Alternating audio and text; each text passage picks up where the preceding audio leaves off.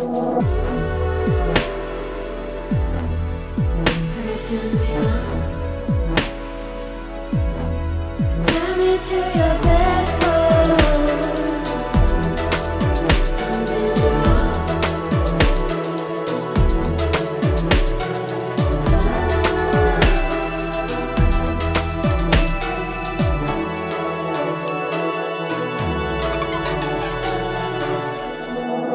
everyone, and welcome to the Bedpost Podcast. I, of course, am your host, Erin Pym, and what I like to do here on the pod is bring fun and sexy guests into the studio to have conversations about sex and sexuality with me.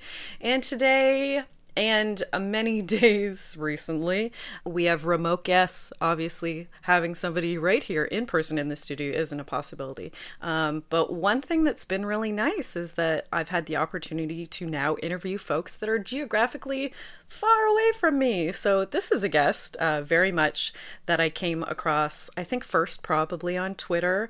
They are the author of the Thriving in Sex Work series. So please welcome to the mic, Lola Davina. Hi, Lola. Oh my God, I thought it was going to be a studio audience. I'm taking a bow. I'm so happy to be here. And yes, I wish I was in Toronto right now. Canada, please invade us. Please invade us. Please. This is, we cry for help. How are you over there? Thank you for asking. Well, I'm fine. Good.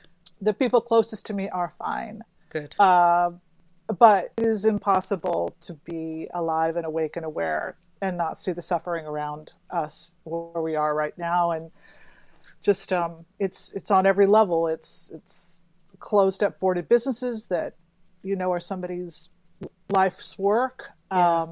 People out of work. I live in Oakland, and we have a lot of homeless people here, and the level of, you don't think about the kind of amount of excess, and I don't know, just thinking about things like just having open restaurants as being a social safety net for people living outside, which again, I know it's hard for people in other parts of the world to really understand how cruel our country is, but we are seeing how cruel we can get. Ugh. I mean, as Americans, we're basically watching people die, and we're just doing that right now. So that's what we're doing. We're watching. We're choosing to watch people die. Yeah, exactly. We're choosing. We're acting without empathy. We're acting without curiosity or any kind of sense of responsibility to our fellow human, and we're playing that out for the world to see. So it's appalling. But thank you for asking. I'm fine, but I'm obviously really upset too. Yeah, it's horrifying. This is a horrifying moment. There's no other way to say it. It certainly is. Something I've been very thankful for is that I've been able to work throughout this remotely, doing some online domination work. I'm assuming you've been able to take this time to work on your book. Is that something that you've been thankful for? Yes. Well, I'm really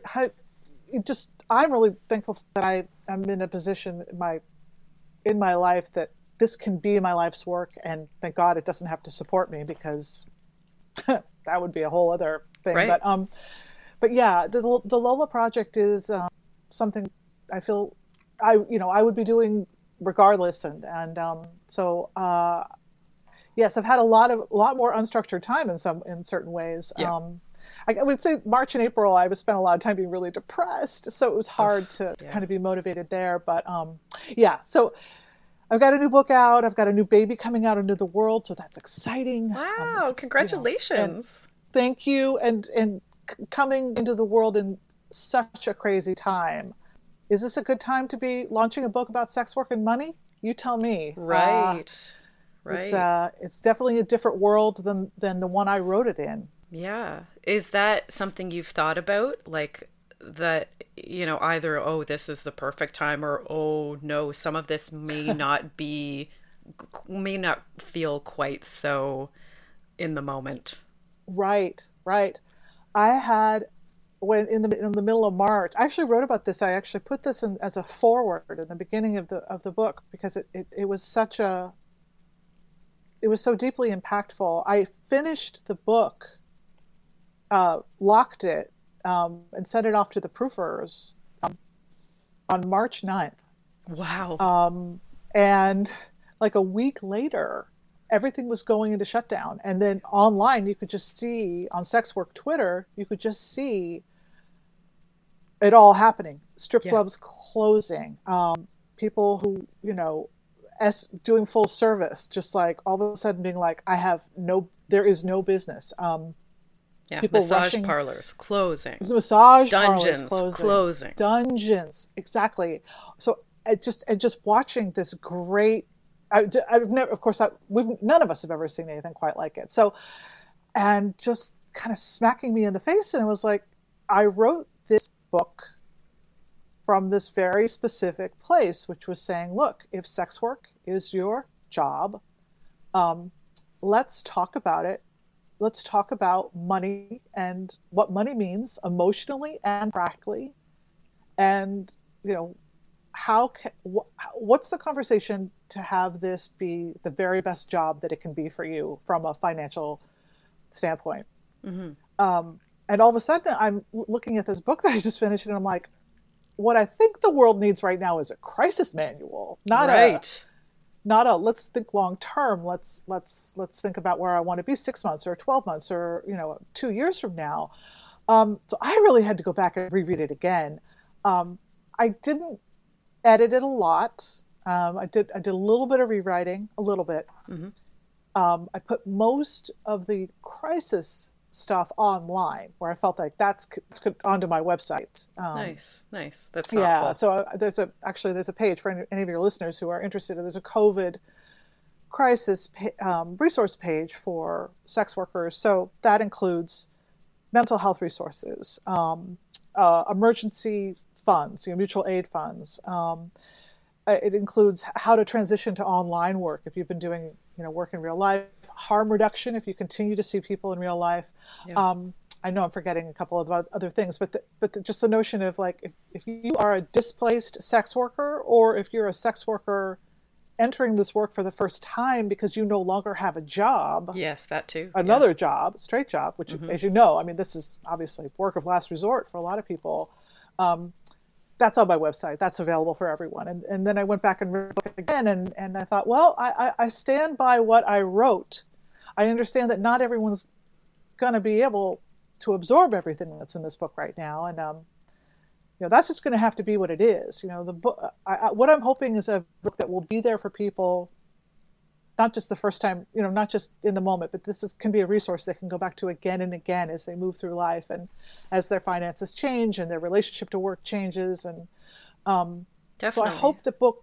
Yeah, I like how you do come back to that a few times throughout the book.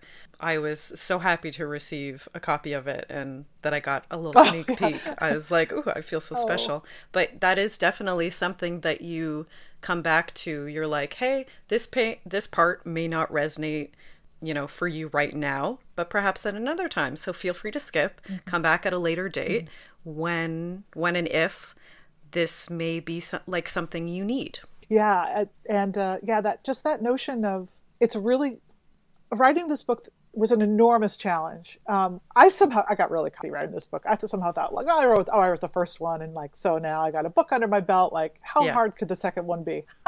And like your first book was very successful. I feel like it's a staple. Thriving in Sex Work is a staple for a new sex worker, a current sex worker, somebody who's been in the business a long time. I feel like it is a staple. So I would feel pretty cocky too about that. Well, thank you for saying that. I was aware of the fact that I was able to reach a place and reach a voice and write from a place of just saying like, look, I'm not going to put on my big, I'm the expert of everything boots. Yeah. I'm going to come from a place of humility. I wrote this. What I like to say about the first book, and actually the one regret I have about the first book is that I did not include this explicitly by saying, all of this advice that I'm offering in this book is not because I was so smart and did it all right the first time. It's actually, I can turn to any page in that book. Literally, let's just flip open a page at random. I can show you a passage or an incident where I fucked up or I did something I look back on, I wish I had done it differently. I wrote this book from the place of, this is how I would do it differently now. Not like, oh, I sailed through this and was like so awesome at it that, now I'm the expert of everything. It was really a lot of like going back and like trying to talk to my younger self. How would I counsel myself differently? So that, I guess, writing it from that position, I think resonated for a lot of people. And then the second book. When you're talking about money, I mean, so much of being an author is really trying to find a place where you're meeting your reader where they're at. Right. Not every author thinks that way. You read lots of stuff when people are just like, no, this is me.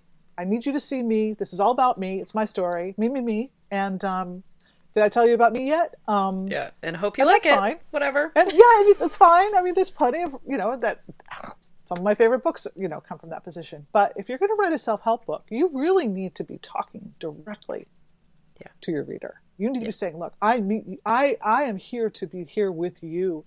And when you talk about money, everyone is in a different place. And the exercise, the mental exercise of trying to humble myself to be present with any possible conceivable, obviously I will fall short. There's no way to meet everybody exactly where they're at. But I'm also really acutely aware that so many money books, I feel, leave so many people behind. I read a lot of money books. Totally. And a lot of money books. Yeah, I mean, you read these books, you're just like, well, what if I don't have a 401k? What if I don't? And I like how you address this in your book, where you're like, some of these like self-help money books are like really based in a fantasy land, Right. Like you'll get millions. It's like, what? Whoa. Yeah. Or like what? One of my all-time favorite money books, that I really get an enormous amount of, and I go back and read it again and again. It's a book called The Art of Money by Bea Tessler. Mm-hmm. But she is the most heavily partnered person I have ever read. Like every page she is talking about her husband, talking about her children, all of this talk about like having these money conversations with my husband. I'm just thinking like, I don't have a husband. All right. Well, I do, but I do too. Can you imagine? But can you imagine putting this in the hands of maybe somebody who's like recently divorced or like recently had their primary person like walk out the door on them? Right. Like trigger alert. Like it just, and reading these books and letting myself be triggered. Like just be like, oh my God, you're quoting scripture at me. Oh my God, you think that I have a boss? Yeah. So just going through that exercise and then thinking like, can I write a book that isn't? It's not going to be perfect. It just won't. It won't. But can I just try and be more mindful, more present for my reader, and try and meet them where they're at? Yeah. That was a lot. It was a lot of work. I hear you. I mental can imagine. Work. How do you do that? How do you do that? Yeah. So, okay. To start, for just my listeners who are not familiar from like where this is coming from or like who is writing this book. Sure. Do you want to give my listeners just like a bit of background into, why you wrote the book, but also like your history with sex work and money? Absolutely. Thank you. And it's such a great question. I appreciate it. And by the way, listeners, this is Lady Pim was so gracious to invite me. And this is my very first time talking about this book. So it's actually really... It's an exclusive. Well, this is an exclusive. You are the Barbara Walters of sexy podcasts. Oh, thank you. What a compliment. But it's also really great to kind of make exterior all this stuff that's been interior. So this is not polished, but this has definitely been the ramble that's been going on in my brain for a while. So I started in sex work back in my early 20s. It was mostly a lark. It was mostly kind of curiosity about. I started as a stripper, which was great. I had a ton of fun with that, and like I thought I just like landed in the cream because I was like getting paid like $20 an hour to dance naked in a room filled with other naked women. Like this is like my dream job. Like yeah. I thought I was never make that much money again. I just thought this was like the most extraordinary thing. Now, and I had a very privileged situation. It was called the Lusty Lady Peep Show, that was run by women, not a typical strip club experience. So I was like sectioned off. I never did any contact. So, but it was, let me just tell you, it was a wonderful introduction to the sex industry. Yeah. And through the women that I met there, I got into domination for a couple of years. I did a little bit of porn, but mostly I found escorting. And once I found escorting, that was kind of like, I took to that and never looked back. Yeah. I met when I was partnered. I got out of the sex industry. And 10 years later, I found myself divorced. Well, divorced, our partnership broke up. Yep. Completely bankrupt. Even had gone into personal bankruptcy, I still, between the two of us and all the stuff that we had accumulated, the debts we had accumulated, still was on the hook. And I'll never forget this number. I can tell you this, $123,000 I was still on the hook for when I came back to San Francisco to go back into escorting. So now I was in my early 30s.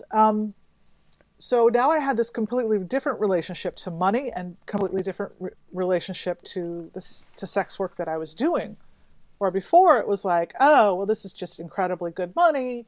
And, you know, I need this to be sexy and I need to be fun and I don't want to be bored.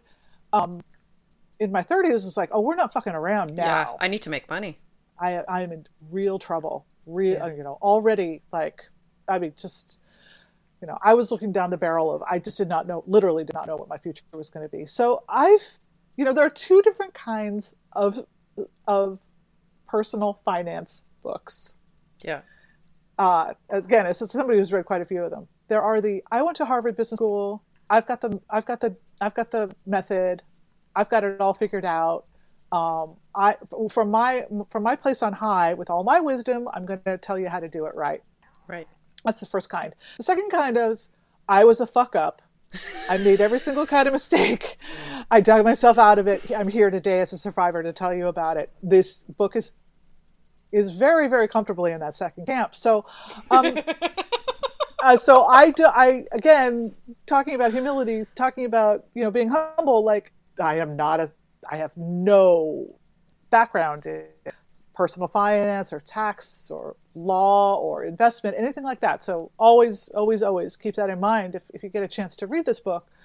But at the same time, what I think I really did go through was every kind of emotional trauma around money, and come out on the other side as a person who has just much more aware. I am more awake to how I feel about money and to my financial situation, and I am in control. Where before I was just like this little hamster, just kind of running around, going like, yeah. You know, I'm college educated. I had every advantage growing up, but nobody taught me about money. Right. I just didn't have it. I did not have that. That was not part of my education. It was not part of my background, and so I had to learn a lot of stuff the hard way. Yeah. And I like how you talk about, when you talk about your history with money, you kind of give us three different scenarios, like three different kind of history or relationship with money moments. And you're like, newsflash, they're all me, you know? Yeah. It can be really complex. I mean, again, I laid that out at the beginning. Like, I came from tremendous amount of privilege. Right. My family all went to college. It was assumed I would go to college. You know, I have, you know, lovely white skin privilege. It was like, you know, I went to good schools. At the same time, I lived with food insecurity in my home. I lived with mental illness and alcoholism and like deep neglect. My parents were out to lunch, and at some point they just basically gave up on educating me about the world. I never learned how to cook as a child. I never learned. I was pretty feral, you know, in lots of ways that are meaningful.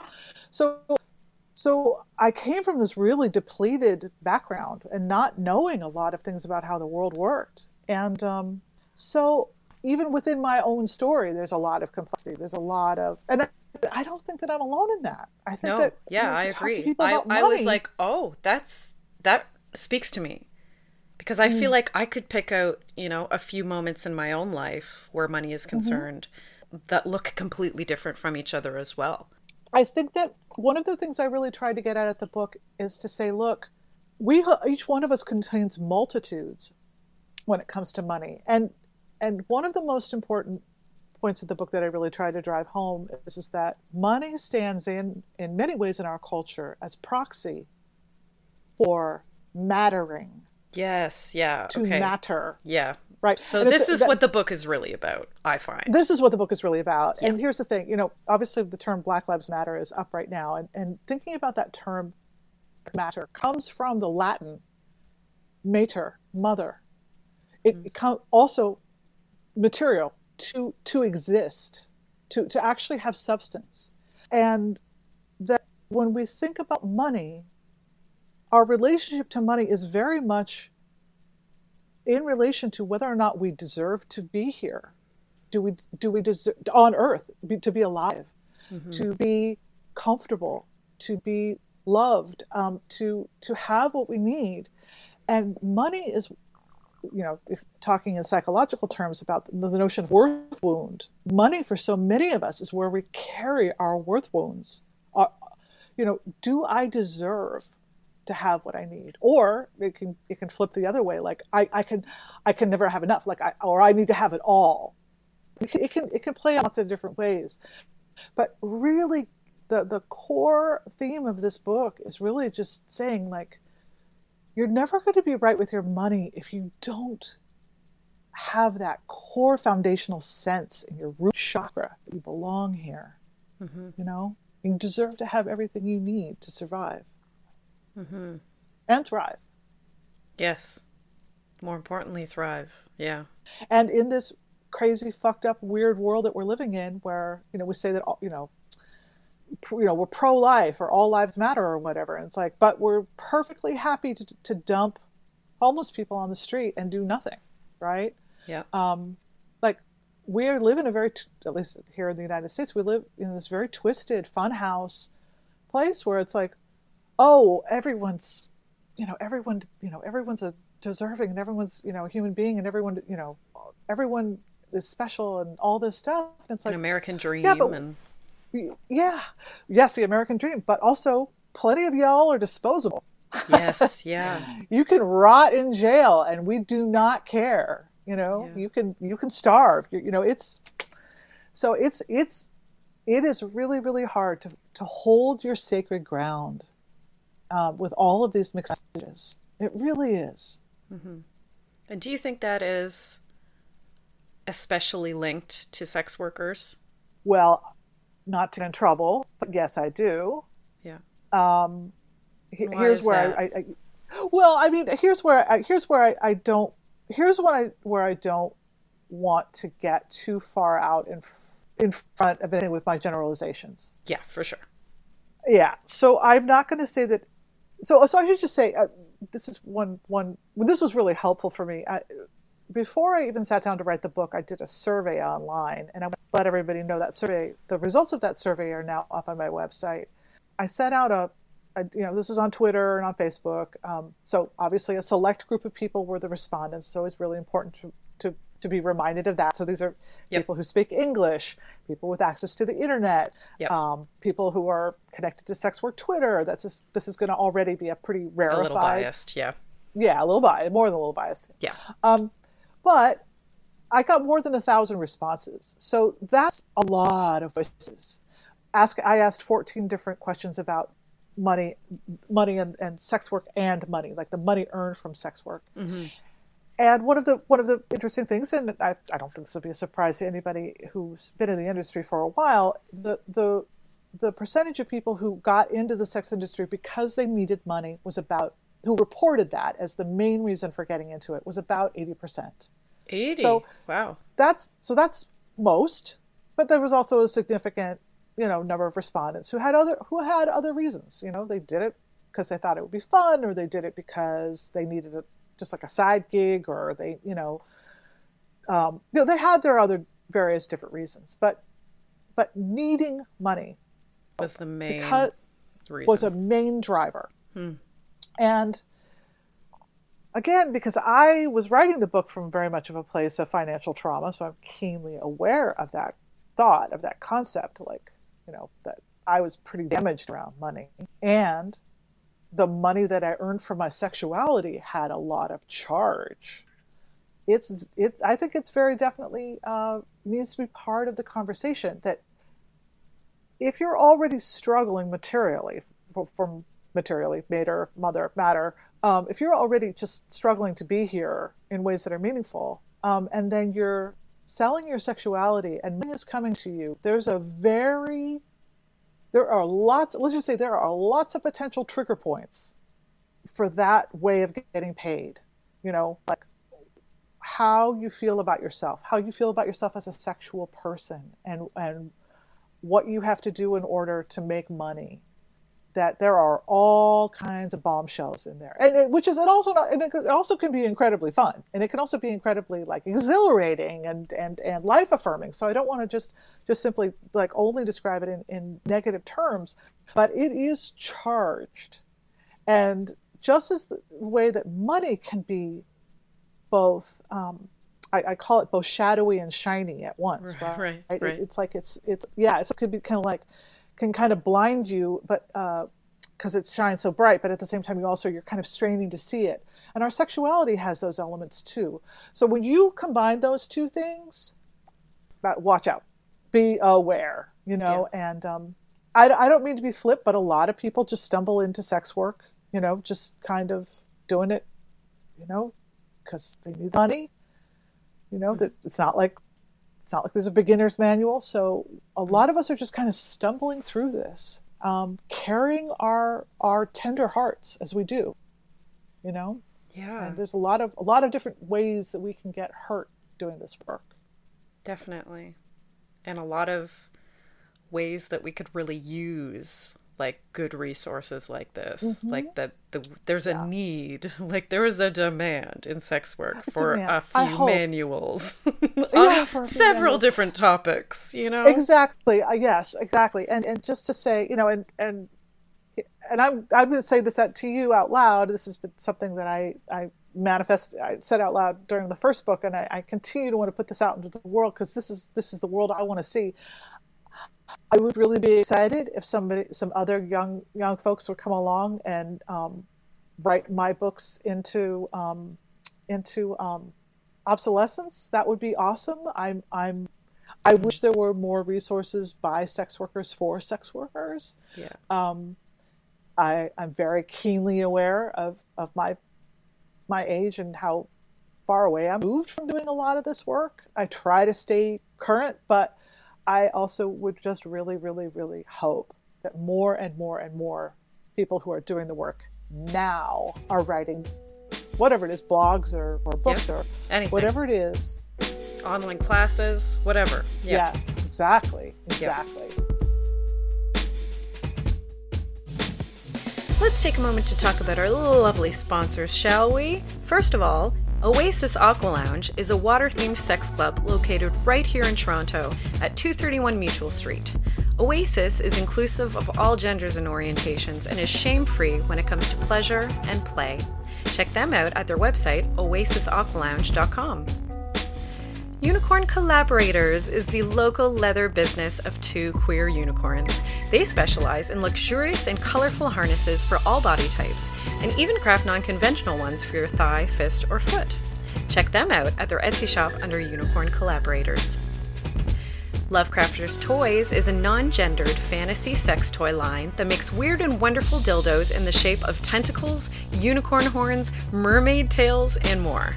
Their high-quality silicone is hand-poured right here in Toronto. Check out their Etsy shop at Lovecrafters Toys. ComeAsYouAre.com is a trans-owned, trans-operated sex shop that also happens to be feminist and anti-capitalist. They carry only the best sex toys and want to give you the best price possible. Next time, use the coupon code BEDPOST, that's BEDPOST, when checking out at ComeAsYouAre.com. So, can we talk about the other elements of some of the other elements of the book that aren't necessarily literally talking about money? Things like positive thinking and manifesting. Can you talk about that a little bit? Maybe why you chose to write about money in that way?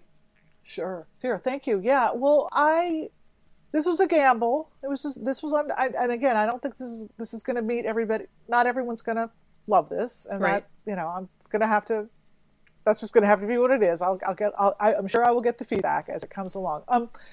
But when I look back on the times of my life when I was really, really, really struggling financially, and there were years of my life, when I was selling plasma, Wow. um, Yeah.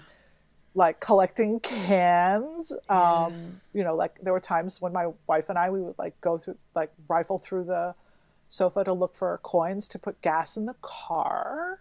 Wow. So these were very, very lean. I've had some very, very lean years. If I look back on that, if there's one thing that I could fix for myself in that moment, in Mm-hmm. those moments, it wouldn't be to put lots of money in my bank account, although that would be awesome. But That let's just too, say but that, other than that. yeah, that too. That would be great. But here's the thing. Here is the thing that I could actually change in that moment, is that at the same time, while I was experiencing these incredibly pinched times of deep, deep fear and need, I was also punishing myself relentlessly. Mm. And really in a deep, deep cycle of self-loathing, and the notion of soothing myself, the notion of just trying to comfort myself was alien. Mm. Like that was not even like that it was not an idea that I even heard. When I look back on that time and I look at how depleted and worn out I was, and I just think, if there was just one gift I could have given to my younger self, it would just be to stop beating myself up. Yeah. Now, that doesn't solve your money problems. I get that. But it is so much harder when you're in this depleted Overwhelmed. space. And this could be, you could chalk it up to depression. You could talk about it lots of different ways, but just getting on top of it and just saying, like, look, I'm going to cultivate my higher self, who if I can't solve my financial problems today, the one thing that I'm not going to do is damage myself further. Yeah. So I just feel like that can be a very important lesson when people are say you're sleeping on. I mean, because money is so fundamental to our self-esteem. I'm sleeping on on my mother's couch. I had to sell, all this stuff. I've got $150,000 worth of, student loan debt. We take all that on, and we as our badness, Yes. Yeah. and just letting go of that, like just saying, look, we're just going to let go of that. That doesn't solve the problem, Yeah. but it's just alleviating some suffering, the unnecessary suffering. So, yeah, I do include that in the book, and the other reason why I include that is because it's my contention, and again, I don't have a background in psychology, so this is just purely an amateur observation. Mm-hmm. But that we can't make sound financial decisions when we're overwhelmed emotionally. That's the time when we're going to get into trouble and do things half-cocked. And so, Or rashly. yes, rashly. Yeah.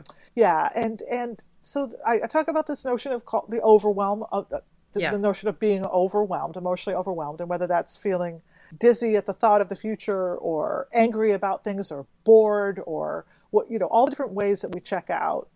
The idea is just to kind of bring you back into yourself, be present with yourself, feel whatever negative feelings you're going to feel, let that pass through you, and then from on the other side of that is where you start making decisions about money, and where you start learning about money, and where you start having long-term goals about money, but not from this frightened, terrified, or angry, or embattled place, Yeah. because that is never going to be where you're going to be making your best decisions. Totally. And I like how you start like at a really basic kind of exercise is a body scan, right? Yeah, And very I like, important. yeah, very important. And so simple to do, like even in the book, you're like, that's it. That's a body scan.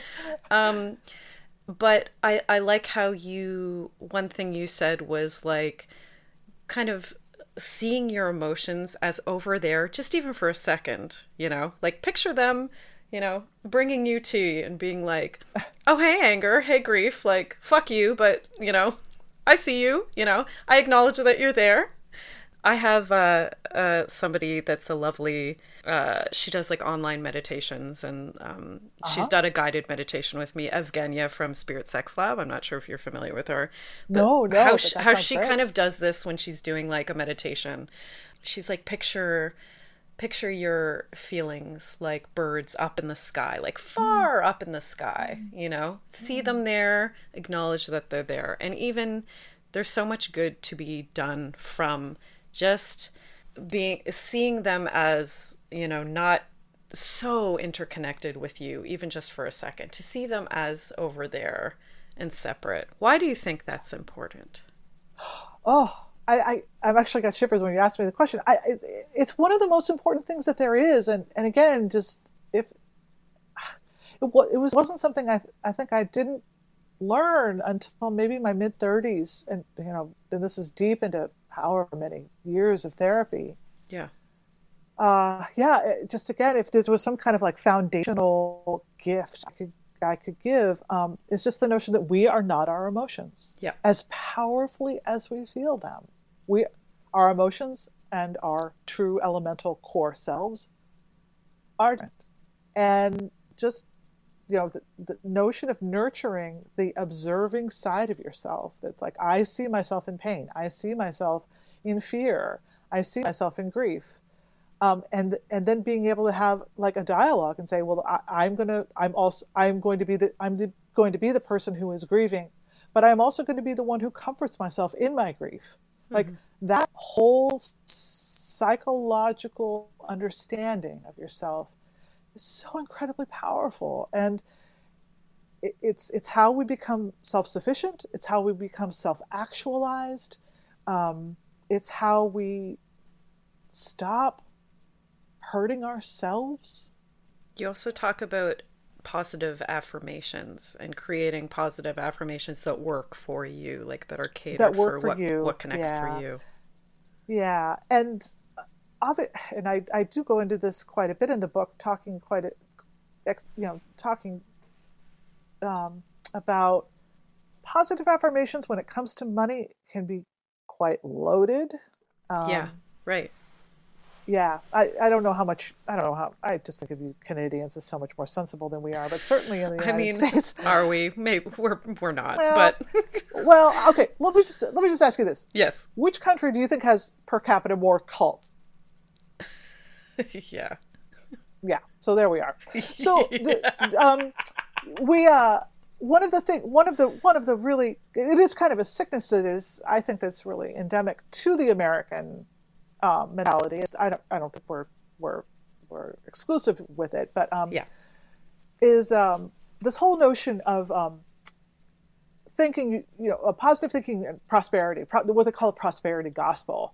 Right. Yeah. It can have a religious component. I like this part. Yeah. Yeah. So it can have a religious component to it. It's certainly very, very prominent in lots of different flavors of the Christian ideology. Faith. Yeah, ideology. And there's historical reasons for it too, but just basically the whole idea is like, I am going to manifest that there's going to be $1 million in my bank account, and that's basically what I need to do in order to make that happen. And it's like, no, probably not. But that whole Think and Grow Rich, you know, The Secret. There's another one that I'm not thinking of right now at the moment, but there's a whole bunch of different ways. There's like a twisted. There's a faulty idea at the core of this. I am a proponent, and I'm a believer that positive thinking optimistically and thinking generously and with curiosity about yourself is a better way to go through life than negative thinking. Yeah. But there's also this kind of fantastical element that goes and moves into magical thinking.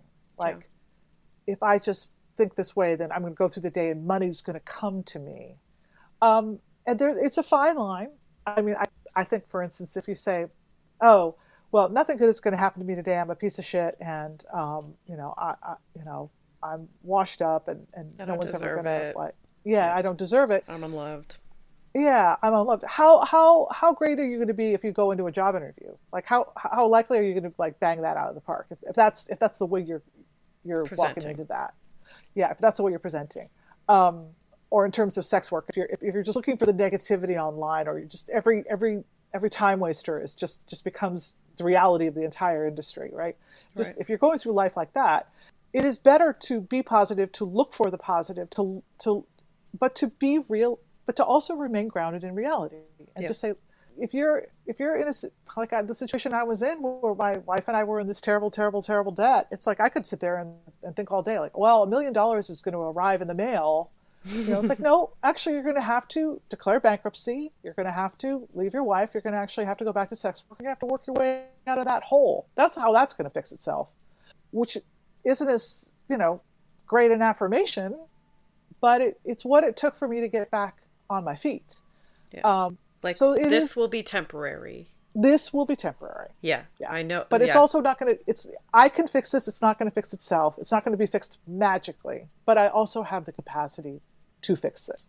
Yeah. Or to change the outcome of this. Because I like how you kind of present two scenarios. You're like Earth 1, Earth 2.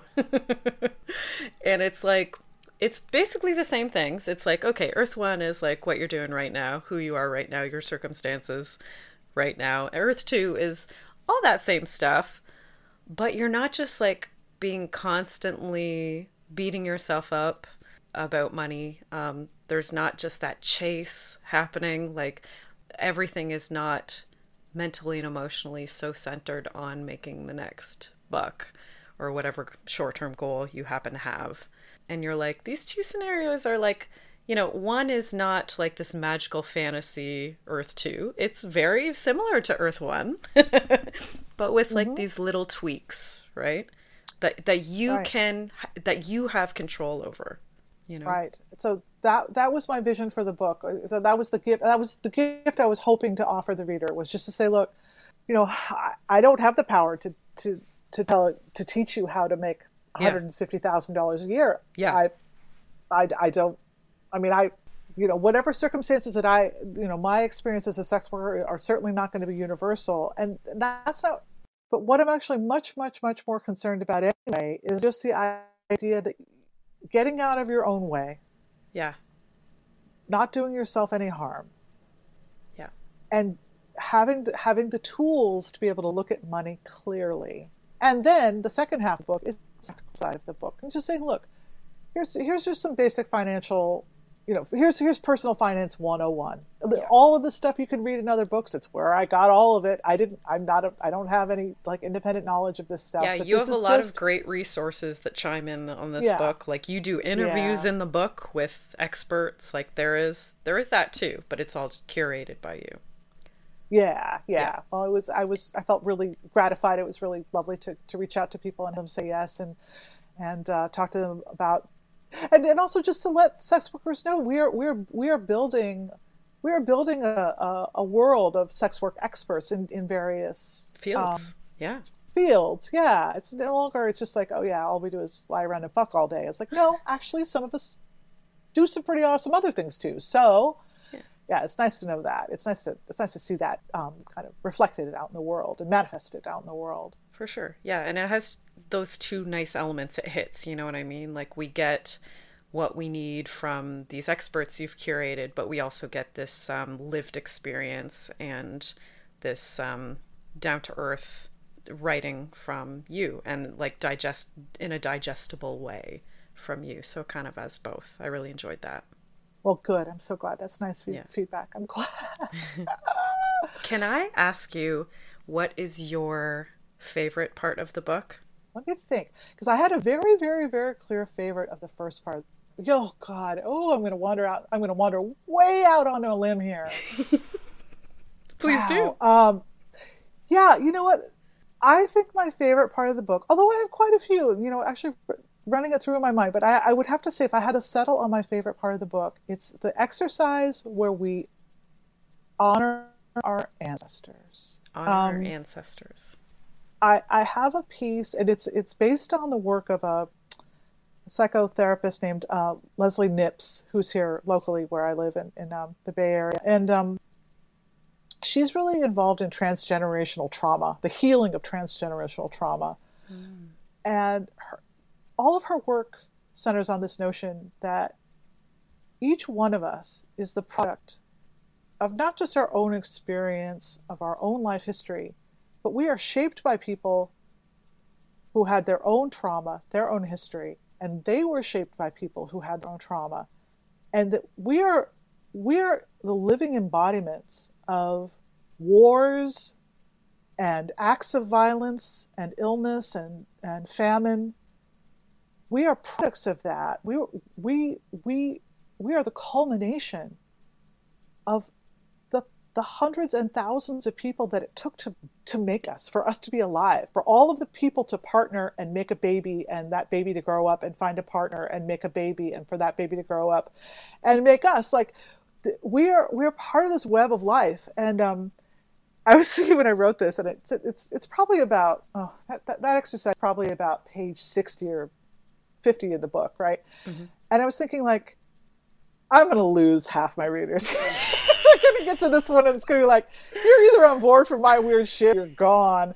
But it is this exercise. It's derived from her work of conjuring, of mentally imagining, if you were to imagine all the people that it took to make you 10 generations back, which I think it's 2,000, I forget what it is. It's like, I took the number, but you actually have to double it. But anyways, it's a little over 2,000 people for 10 generations. And just like, what would it be like to just turn and honor them and to thank them for giving you life? Right. For whatever pain they went through and for whatever trauma they went through in their own lives. They sacrifice so that you're here, so that I'm here. And I'm sure this is quite a bit about me and where I grew up, and that I have quite a bit of survivor's guilt, just getting out of my family in one piece. And I was raised by very, very damaged people, and they were raised by very, very damaged people. So I don't even know what the shit show was going back 5 or 6 or 8 generations. I'm guessing it was pretty bad. My people come from a part of the world where there were, like, world wars and pogroms and, like, bad shit. So just this notion of, like, saying, what does it mean that I, Lola Davina, get to have this body and get to have this life and get to be paid to fuck for a living and to, have pleasure be my business? Yeah. Like, what does that mean? Like, why do I get to be the one? But also, like, saying, look, whatever kept those people alive they were hopeful, and they had children. That's an act of hope. To have a child is an act of hope. It's a belief in the future, and I am the result of that. And to both allow that in, to say that this is why I matter, why I literally can take up space and exist, but also that I can be the kind of the crowning achievement of their hopes and dreams, and letting all of that guilt, letting all of that, like, oh, well, why do I get to be the one? Why do I get to be the one who has so much fun, or, like, makes so much money, or has so many partners, or whatever? It's like, let all that go. Let all that go. That's fine. It's fine. Yeah. They wanted you to have a good life. They wanted you to be here. Yeah. Take their blessing with you. So I don't know. I'm getting all teared up even. But anyway, yeah. I wrote that and I was like, so I'm just going to let myself get a little weird here. But I also think that this is a powerful message. And especially for a community, I'm always really, really kind of tuned into and want to remain present with the trans community. Okay. And the queer community. Folks who have not had their sexuality or their gender visible or mirrored or like out in the world. And I think about all the healing that we need to do around that, just to say, like, look, your sex is welcome here on this earth. Your gender is welcome here on this planet. The way you manifest is beautiful. The world needs you. You're healing the world by being who you are. So yeah, that I feel very connected to that kind of healing. Where did you learn all that about? Because I feel like the main thing that I'm going to take away from this book is all stuff to do with healing, really, surrounding my Good. relationship with money. Good. Where Well, where did that come from for you? well, I think again, I think that sex. I think from the perspective of getting. I started writing these books just about the 10-year mark after I started writing the first book when it was just about 10 years after getting out of sex work, when I hung up my phone for the last time. So, so it was like this 10-year. I needed 10 years to percolate. Right. I needed 10 years to really let everything that had, and I needed 10 years to get away from it too. I needed 10 years to like not be doing it. Right. So some separation, to finally have the capacity to look back and say, what just happened? What was all that? Like in the moment, a lot of times I felt it was very overwhelming, and it was kind of like all encompassing. Yeah. And then to separation, but recognizing I am so lucky. I am so lucky to be on the other side of money trauma. But it was also very intertwined with trauma from my upbringing. Again, like not learning about money, and having to learn the hard way, and having to grieve that I did not have parents that taught me what I needed to know in order to survive. Like, I was just hopelessly not prepared, and sure enough, like I was bankrupt before I was 30. So I see our relationship with money as a foundational sense of what we are literally worth, what is our value, and this goes again to this idea of healing ourselves and healing whatever anxiety or fear that we feel like we're not worth anything, or we don't deserve to be here, or we only deserve to be here if we do these certain things, if we keep certain people happy, or if we whatever that might be, however that might look for you. Yeah. So yeah, remember I told you 2 different kinds of money books. Operating from like I'm a big expert and big fancy pants, I know everything, and like the other is like I'm a fuck up. Well, I don't consider myself to be a fuck up anymore, and I don't. But I had to go through it, and I had to look at it as healing. And the one thing I will say, and I say this early on in the preface or introduction somewhere. Sex work actually helped heal me around some of this stuff. Sex work actually gave me the space and the capacity to. Some of it helped. It was like, oh well, I'll take that $1,000 for a couple hours of my time. That makes me feel like I'm worth something. Totally. It also gets me out of my money troubles. Those are 2 ways that this money is very helpful to me. Yeah. But also it also just gave me the space and gave me a framework to kind of think about what money meant in my life. And it paid for me to be able to go into therapy, which I really needed at that time in order to heal. So I guess so much of this is all kind of wrapped up in all part of the whole package: sex, work, money, all 3 of them together. Yeah. Well, unfortunately, Lola, we are already... Like we're over. I know. I'm sorry. I talk a lot. Did I mention that I talk a lot? This is a podcast. That's the name of the game. So you were fantastic. Thank you. Thank you so much. Any other time where you might feel like you talk too much, a podcast is the place where it's the place to do that it, can be used, yes, for our advantage in a positive way. However, before we get you to go back to your day, can you tell us, when is the book coming out? Where can we get it, and where we can follow you to get updates? And also, like, all your little, like, your Twitter's fantastic. Just positivity coming out the wahoo. Sex work positivity coming out the wahoo. So let us know all of these things, please. Sure.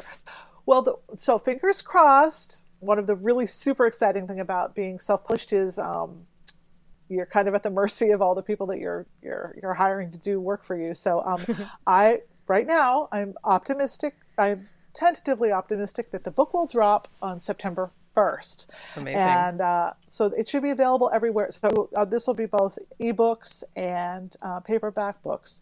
So that'll be Amazon, all of your international distribution. You should be able to, like, for instance, I think up in Canada you have Kobo, right? We don't have Kobo down here. Yep. Yeah. So it should be available on all those platforms where all those ways that those are distributed. If you're not able, if you have Amazon in the country that you're at, you should be able to purchase the book through there. It'll be available on my website. Let's see. You're also working on the audiobook, are you not? For some future date? Yes. Again, this is more tentative. Again, I'm hoping November 15th. I really would love to have it out before the holidays, but that's an aspirational goal right now. Yeah. It is just always shocking to me how much time it takes to read this shit aloud. So November 15th, hopefully. If you follow me on Twitter, Lola Davina, I'm also very friendly on Facebook. Feel free to hit me up over there, and we can be friends.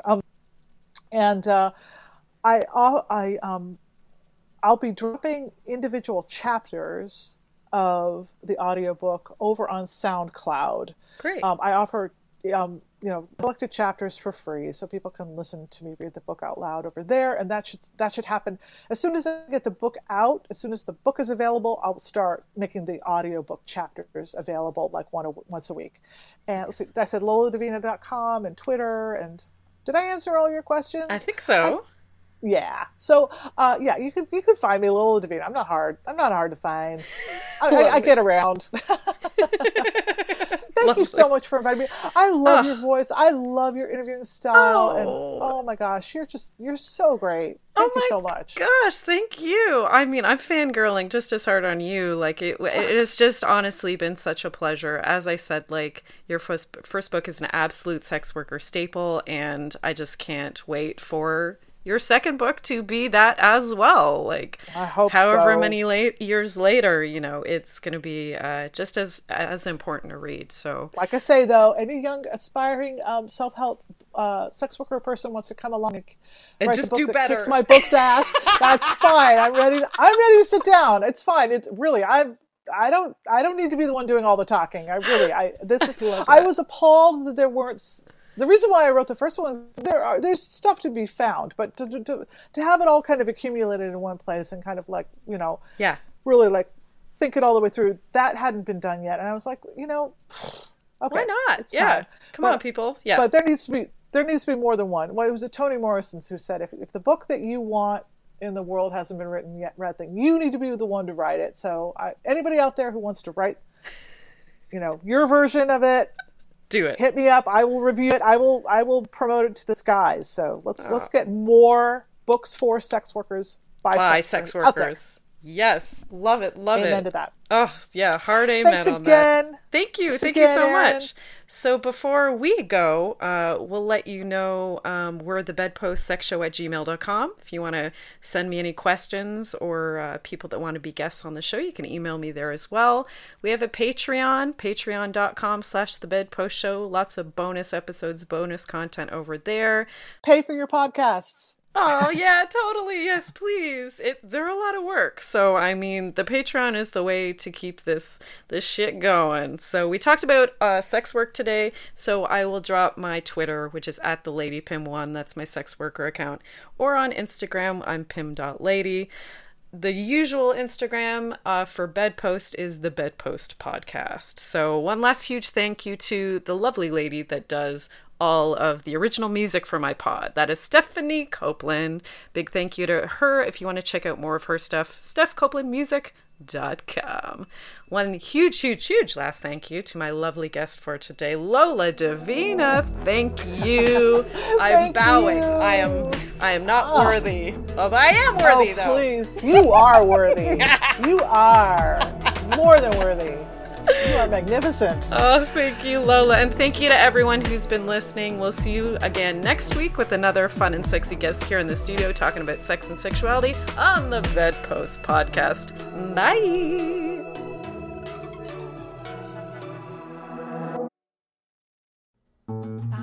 This podcast has been brought to you by the Sonar Network. Sonar!